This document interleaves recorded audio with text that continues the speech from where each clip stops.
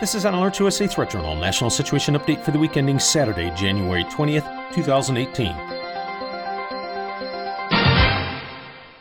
This week in security news. On 8 occasions this week, Alert USA subscribers were notified via SMS messages to their mobile devices regarding safety and security matters. Most pressing for this report is the increasing severity of the annual flu season in North America.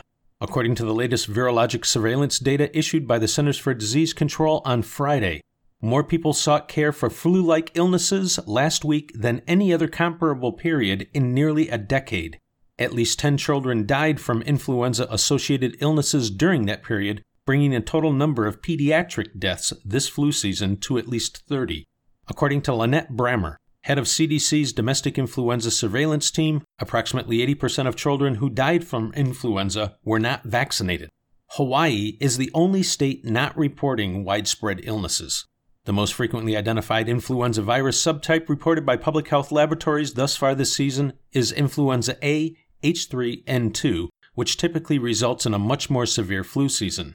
Additionally, vaccine effectiveness against H3N2 viruses is also typically lower than against other subtypes.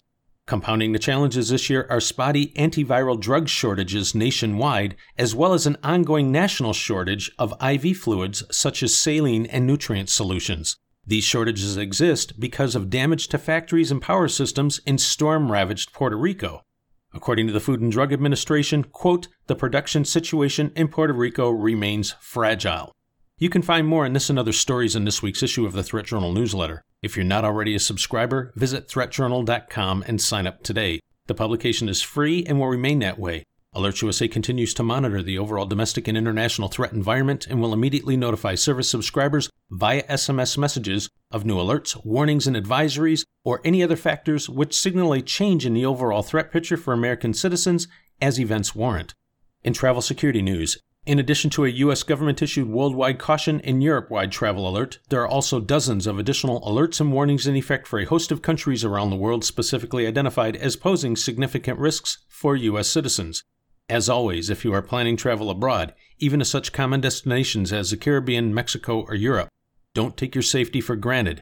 Alert USA strongly recommends checking out the U.S. State Department's travel website as well as that of the CDC for safety and security information about your destination. We also recommend taking a few minutes to visit the equivalent websites of the Canadian, Australian, and British governments to see the travel guidance that those nations are providing to their citizens, as threats and assessments can and do vary. This has been an Alert USA Threat Journal National Situation Update for the week ending Saturday, January 20th, 2018.